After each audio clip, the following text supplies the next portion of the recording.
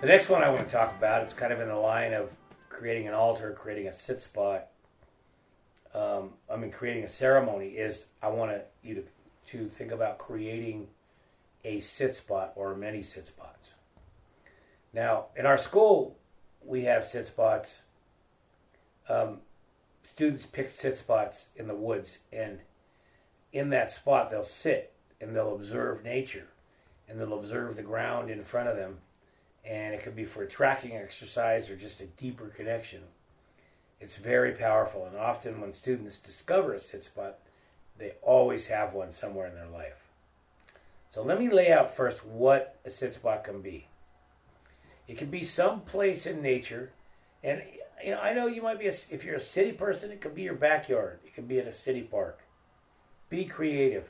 Don't give up. Find a place. If you're lucky enough to be in Wilderland, then hey, sky's the limit, okay? But you can always have a sit spot. There's always an answer, always a way to do it. So a sit spot is a small space, about big enough to sit in, and maybe just a little bit of space around you, ideally. Although there's no hard and fast rules. If this spot is one that you want to really build your relationship with nature and build up your skills, then you might also think of your sit spot as an educational tracking spot. If you're not that interested in tracking and learning that, which I think you should be, it's incredible, you could have a sit spot that's more about just deeper connection. You just being quiet and observing. Again, no hard and fast rules. You can have it all if you want it.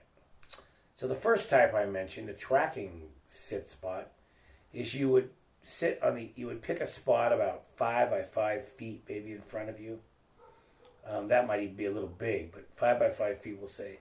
You set a spot that you sit. Maybe you outline the spot with string or rocks or something or grass. And this spot, you just simply observe everything you can. You look at the ground close up. You stand back and look at it far away.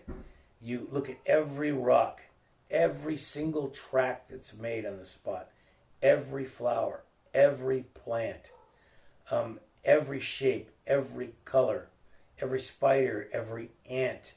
They are all trying to discover the stories that the sit spot tells. What did that ant do? What did that spider do? Where did that track come from? And you do this over and over and over again, day in and day out, week after week. And you'll naturally, subliminally start to learn the art of tracking by careful, quiet, open, curious awareness and observation. It'll be mind-boggling in the way it will take you into the deeper aspects of nature. Oh, you just have to trust me. It's fundamental how huge it is. All right? So sit on the outside. Don't ever disturb the interior of the sit spot. You draw a line on the outside or do it with string. And you can move around on the outside and see it in different views. You put your head down low to the ground, stand up hard above and look down upon it, or most people sit and you can look from the sitting position. And it may seem boring, but ask yourself the question, how can you really be bored in nature? How can you be bored looking at our Mother Earth? There's so much to see. So in this sit spot, one day you'll wake up and you'll go, I'm a tracker. When I leave the sit spot, I read the ground. I read the earth. It tells me a story, and I know what that story is. That's an incredible, life-changing moment. So, a tracking box sit spot. Now, another form of sit spot is more of a spiritually oriented one, or one of connecting more deeply to nature. And a tracking box one, just to go back, can be both. It doesn't have to be either or. But if you don't want to focus as much on tracking directly, then you pick a sit spot in a place that calls to you. Like go walk around the woods, go walk in your backyard. And visually, what looks like it'd be a great spot to sit? Is it calling to you interior-wise, inside yourself? Do you feel the call? If so, then heed the call. find the spot to sit. Maybe 5 feet across, 5-foot circle, maybe 10, who knows, something like that. And you can sit right in this spot if you want. Unlike the tracking box where you don't want to mess the ground up at all. You want to still, as you sit in this spot, treat it sacred. Be good to what lives there. But having it be kind of a spot that teaches you or that calls to you or that builds your awareness, that is a special thing, okay?